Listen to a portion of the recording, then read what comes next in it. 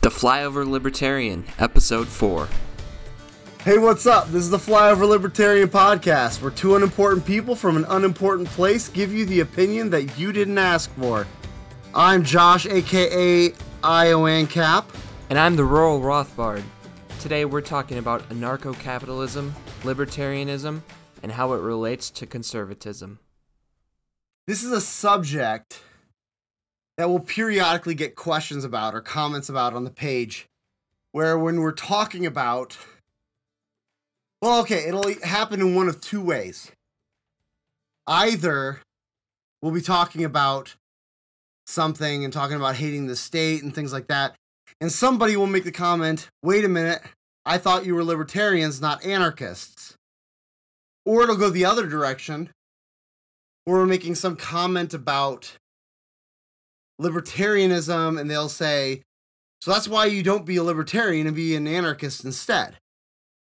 I think that comes from a little bit of confusion about, first of all, whether or not you can be both, and also what libertarianism is, I guess, for lack of a better phrase. So would you say anarcho-capitalism is a subset of libertarianism? Yeah. The way I would understand is like this. Libertarianism, and I explain this pretty often, so maybe if you're a frequenter of our page, you've seen this before. But before libertarianism is anything, it is actually a moral view. It's a moral view about what is justified aggression, whether or not you can own property, and whether or not you can use violence in various situations. And largely libertarianism says, well, we are what's called, private property absolutists. We believe that private property is, all rights are based on property rights, is how many libertarians will say it. That you have a right to self-ownership, to ownership of what is yours, either by mixing your labor with unclaimed land or unclaimed things, or through purchase, through voluntary exchange of goods. And no one has the right to commit aggressive violence against someone, person, or property. And then from there it becomes a legal theory that we would say that this is the basis of legality. This is why we say all rights are property rights. Whoever owns the property has the right to say what goes on it, and any violence committed against a person's body or property is illegal. And that's the definition of what is illegal. And that's really all libertarianism is a statement about property rights and violence, and specifically aggressive violence. Sometimes people say it's about don't hurt people, don't take their stuff, which is, I think, close. But it's more don't hurt someone unless they've threatened to hurt you or have hurt you. If it's in response to aggression, then violence is permissible. Libertarianism isn't necessarily pacifism, though I know many, Robert Murphy would be both pacifists and libertarians. They aren't necessarily the same thing. And I think the confusion comes from the fact that when most people think of libertarianism, they think of, minarchism. That's what they think it is. They think it's equivalent with minarchism or some sort of extreme constitutionalism or just, small government, high freedom is a lot of the things that we'll hear said. And that's not necessarily wrong. I think minarchists are libertarians, but I also think that anarchists are libertarians. If you're an anarchist on the basis of property rights and the non-aggression principle. Does that make sense? Yeah, and have you seen, that was actually a discussion that came up in the Reformed Libertarianism Facebook group, where CJ Engel was talking about the basis of libertarianism being either property rights or the non-aggression principle. Did you see that discussion? No, I don't think I did.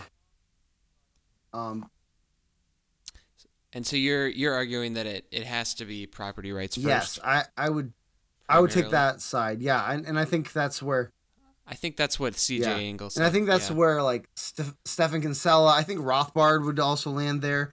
That really what we're doing is we're starting with the fact that a person has a right to their own body and to their own property, and then aggression is because they have a right. Aggression is not allowed because they have a right to their body and their property, and aggression is a violation of that right.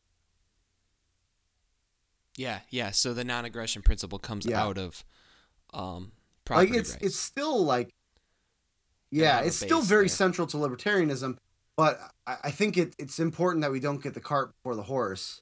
You know, like aggression is aggression because you're violating my property rights, not because you're telling me something, you know, that I don't want to hear, or you're telling me not to do something that I really want to do. That's not aggression. Uh, I mean, very specifically. Okay, let's get real weird here. Let's say you want to walk into my house Oh and boy. put pornography on my TV. It's not aggression for me to make you turn it off, and even if necessary, to use force to make you turn it off because it's my house and I don't want my kids watching that. And then if you're like, well, that's not very libertarian of you, no, that's incredibly libertarian of me. That is as libertarian as I can be. It's my property. I can do what I want there. Yeah, Uh, yeah. Because it's private property. That that reminds me of a similar thing where I'm a pretty big fan of uh-huh. nonprofits and cooperatives, and I think that those are actually very libertarian and very free market because they're a private use of the means Right. of production that are they're just working out their ends through different means but within Absolutely. the same system of private Yeah. property. So I think those are two different ways to think about the point isn't um you can do whatever you want, and the point isn't you should seek profit always, some kind of messed up Ayn Yeah. Rand thing.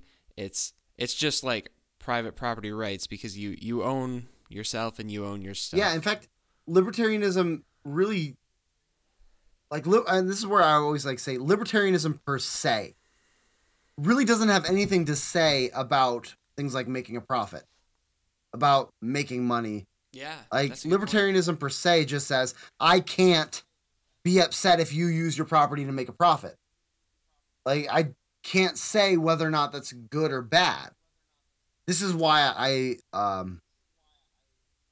It's yeah, called a it's thin called ideology, right? thin ideology is that it doesn't cover the question of whether or not you should make a property that way. Like let's take an example that I think both you and I agree on, which is prostitution. Now libertarianism per se would say, well, no one's being aggressed, so they should be allowed to sell sex for money. And I would say absolutely. But you know what? As a Christian, I also think that's a pretty terrible way to make money. And I actually think it's incredibly immoral. And I really, uh, well, if if the town I lived in was famous for prostitution, I would probably either want to move or I would do whatever I could to end that. Short of aggression, I wouldn't use aggression to end it. I wouldn't use the violence of the state or violence of any kind.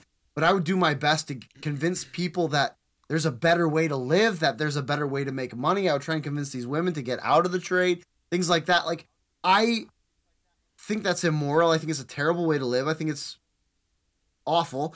And I would do whatever I could to end it. That doesn't make me not libertarian. That makes me not just a libertarian. Yeah. And that's actually the really beautiful thing about the ideology is you also believe that that's the best way to end terrible Yeah, things like that, right? Is to bring it out in the open, and you're able to address the problem better, and you're able to address the problem without infringing on other people's right. rights, even if that's a right to do a Yeah, terrible thing. absolutely. And yeah, Similarly, we also believe that the the right to your own property actually distributes resources in a more right. equitable way. It's not just about Yeah, being selfish. It and to many of us, it's not about being selfish yeah, at all. We actually believe that the most prosperity comes through the private, voluntary allocation absolutely. of resources. And that's where that's where I think that a lot of libertarians get confused or people who call themselves libertarians.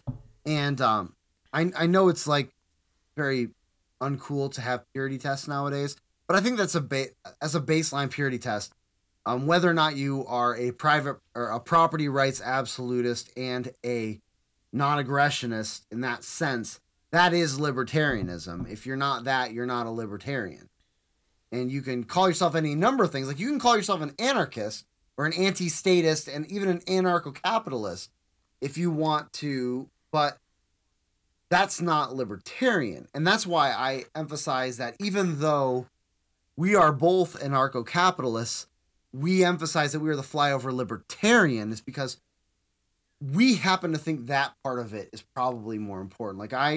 If I had to say, obviously I'm against the state because it is this massive institution of aggression and because it lays claim on private property that it has no right to lay claim to. But I want to front load that private property and self-ownership and non-aggression part of it.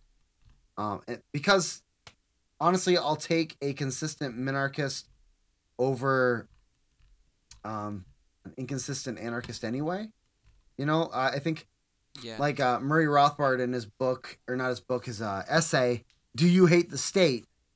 says he'll take a radical minarchist over a I don't know his words, but like a squishy anarchist.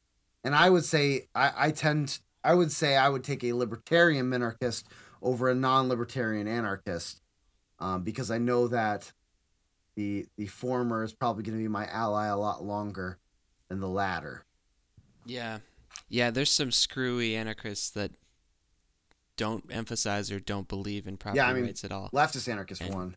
In order to maintain that, you need authoritarianism. Yeah. So you need authoritarianism to maintain that. But I would also say there's also the fact is once you get out of the strict Republican versus Democrat paradigm, you'll find yourself making alliances all over the place with people who are not exactly what you are. I know a lot of right-ish anarchists on Twitter that I like talking to, though that they wouldn't call themselves libertarians. And it's not just because they're confused about whether or not you can be both libertarian and anarchist. They actually know what libertarianism is, and they're not that. And I also know... What's that? Interesting. That's interesting. Yeah. I saw someone... There's also where, we were talking about anti-war in our last episode, I think 2 episodes ago. Yeah. And, we also find ourselves allying with certain leftists on that regard. More like what do you call the old peacenik leftists, that we would find alliances there that sometimes will leave some of our rightist friends who are with us on things like culture war and free speech and things like that. We'll leave them behind when it comes to war. I just heard this week that Bernie said he wouldn't. Bernie said he would veto the Patriot Act. I'm like, don't make me like you. Did he really?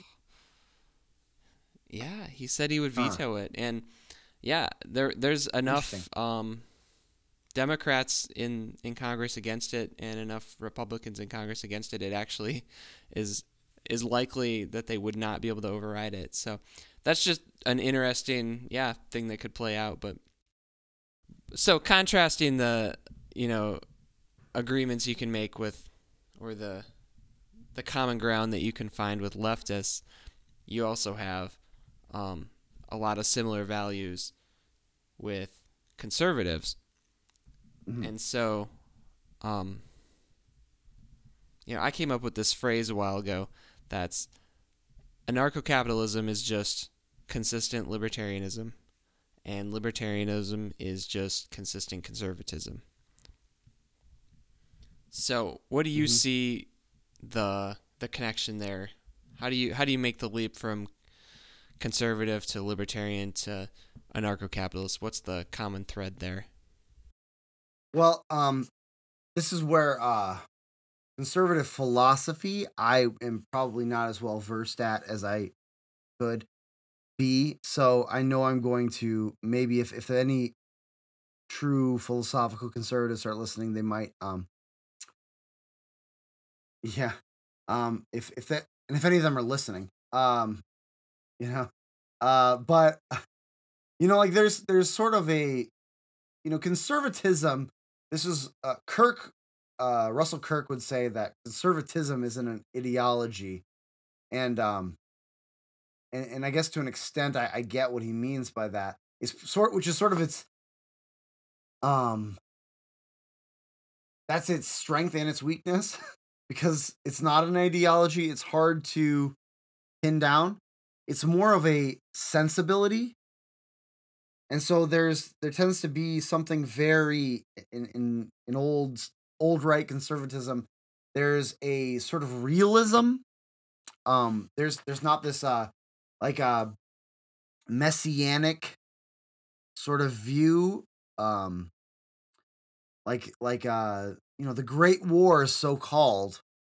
Those were progressive wars because they were about remaking the world in America's image. And that's what this whole Middle Eastern thing has been about, that. But conservatism is much more like realistic as opposed to messianic. There's an understanding of human nature that mere education isn't going to fix it, that there is something selfish in nature, and this for me harmonizes very easily with my views of humans from a Christian perspective, that we are all sinful by nature, we're fallen by nature, and there's something uh, broken inside of us that just educating, or if I just free the populace of Iraq, they're going to do good things. No, they're not. They're still sinful, broken human beings. And so the conservative impulse would say, let's do less fixing the world and more focusing on being a good neighbor, focus on my community.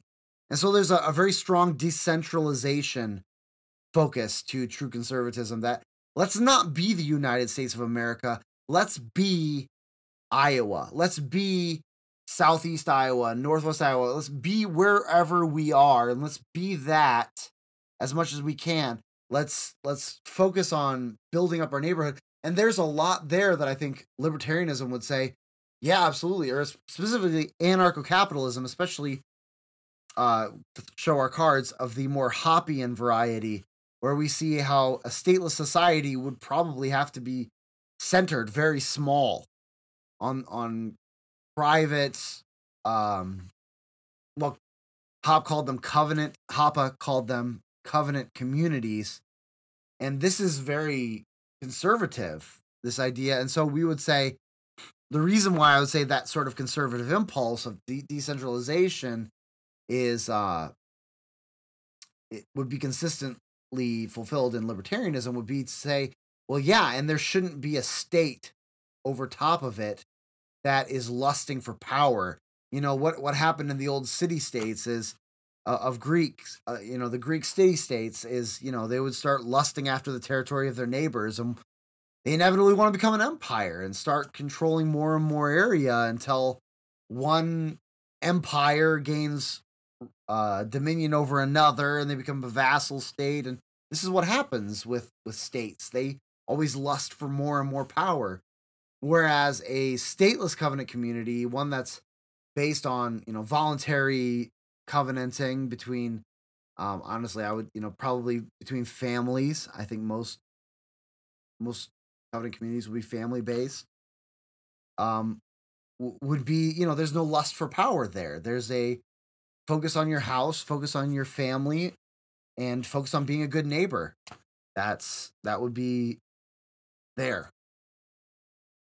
Conservative values that they at least espouse are, conservatives are saying the government should hold these values and uphold these values.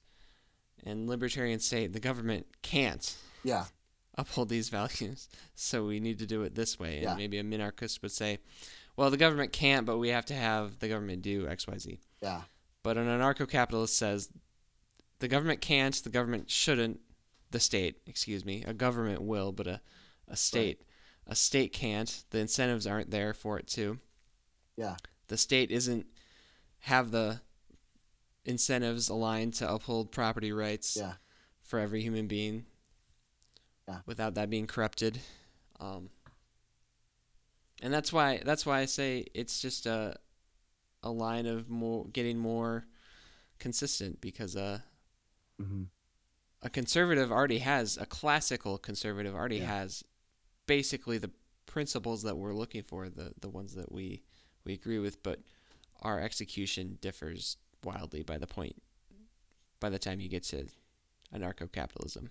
Yeah, and I think that this is where I think sometimes people get weary of labels, but they're not extreme J types like I am. So I actually love labels because it helps me to understand who is on my team at what point and to sort of see who am I going to have the most in common with. And this is where I think uh, right libertarianism, which is libertarianism from the right, is a helpful label. And even better, something like a conservative libertarian or a libertarian conservative or whichever order you want to put things in is helpful, is because I know when I'm talking to them, they're going to agree with me on the fact that property rights and personal and and non-aggression is the right of every individual. I know they're going to agree with me on the evil of the state,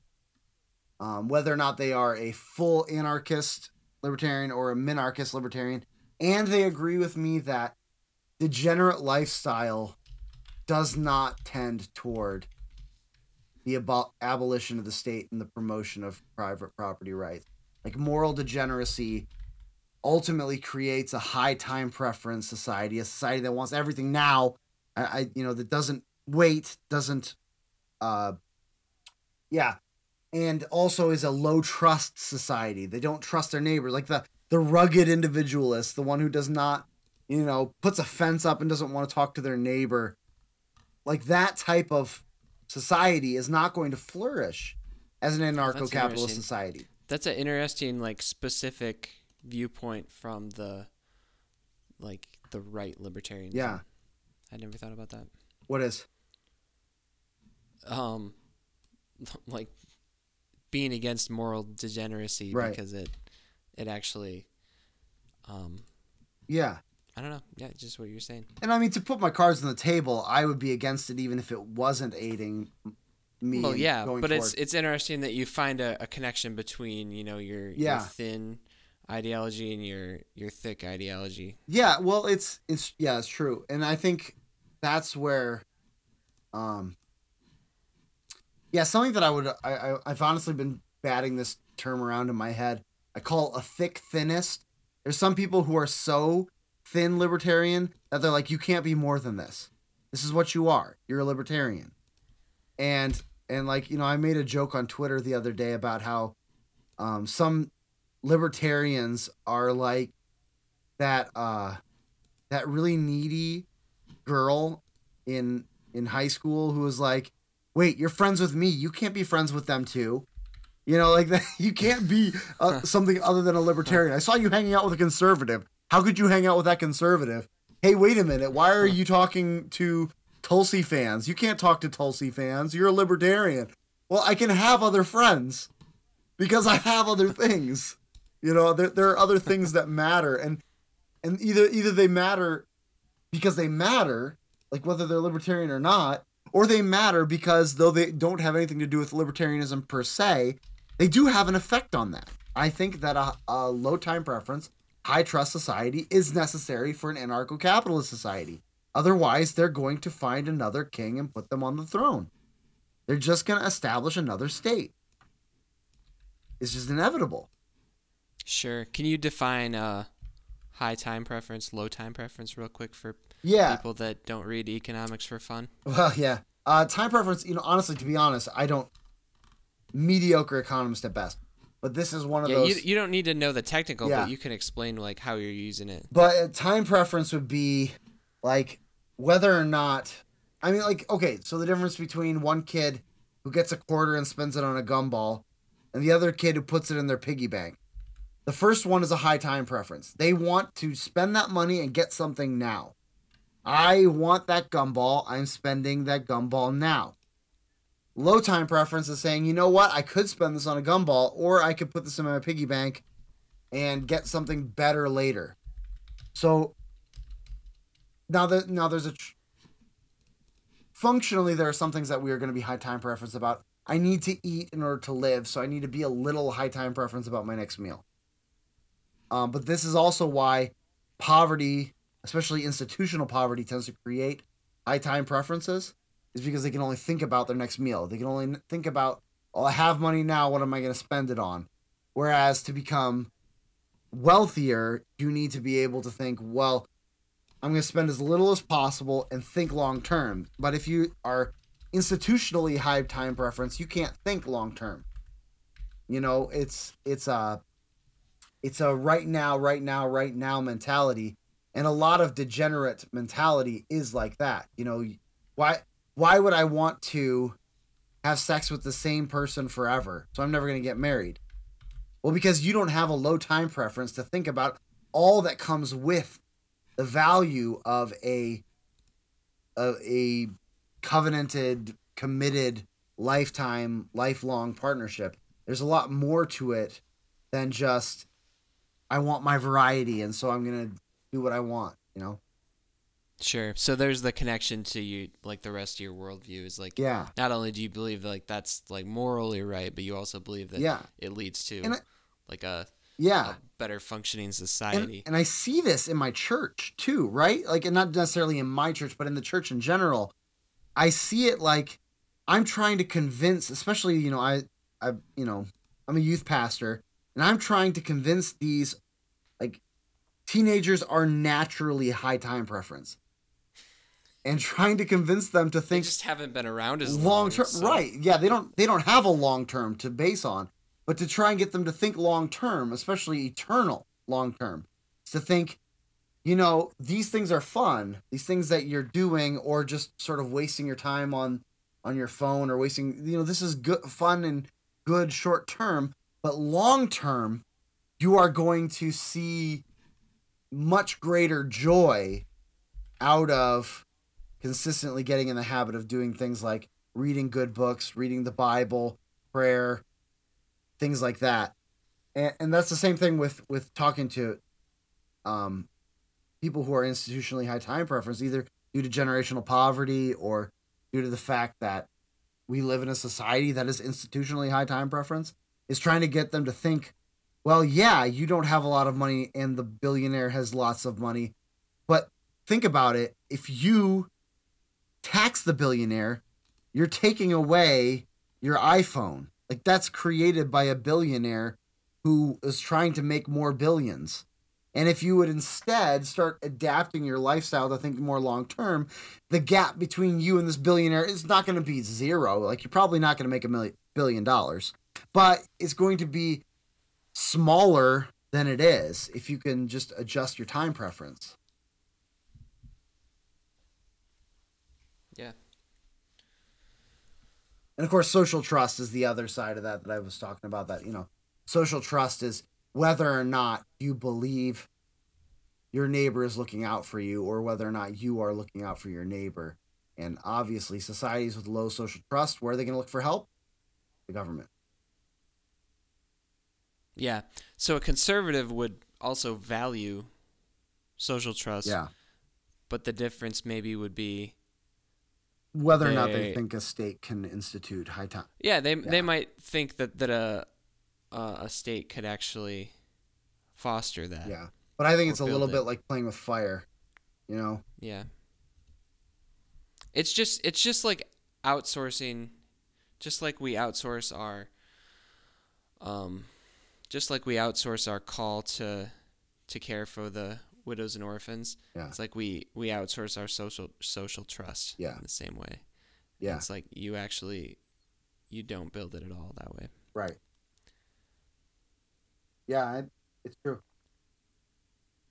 Because I mean, ultimately, this is the biggest thing, is freedom or liberty necessarily entails responsibility.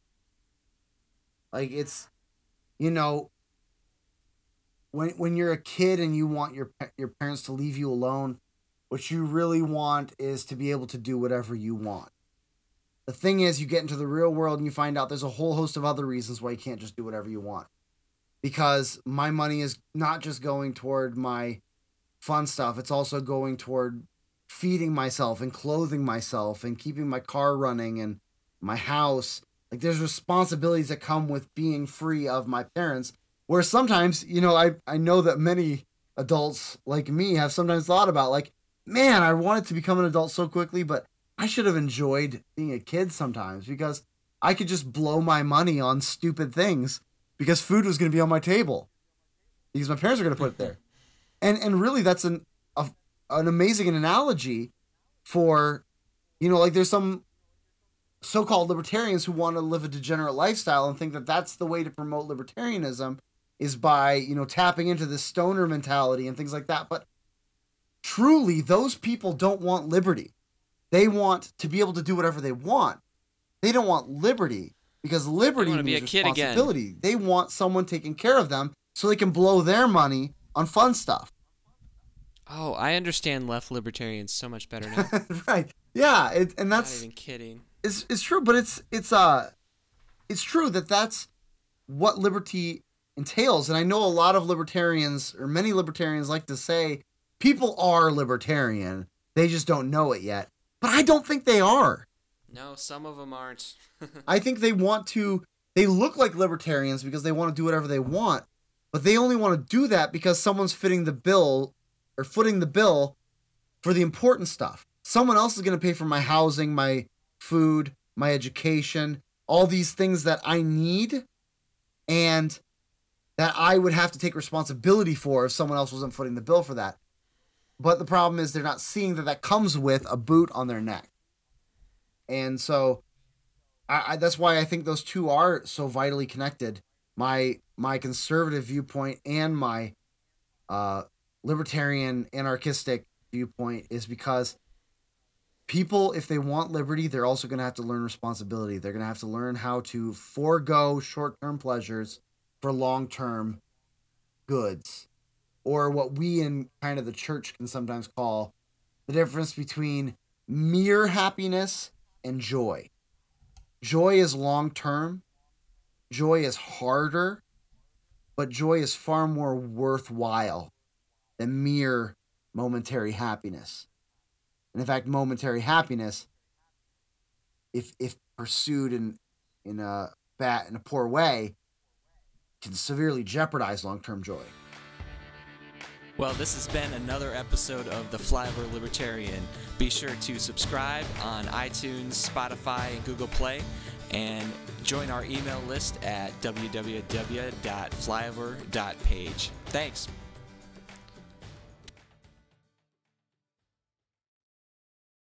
Hey, what's up? Oh my goodness, what's my intro? Oh boy. I hope this isn't like portending something terrible.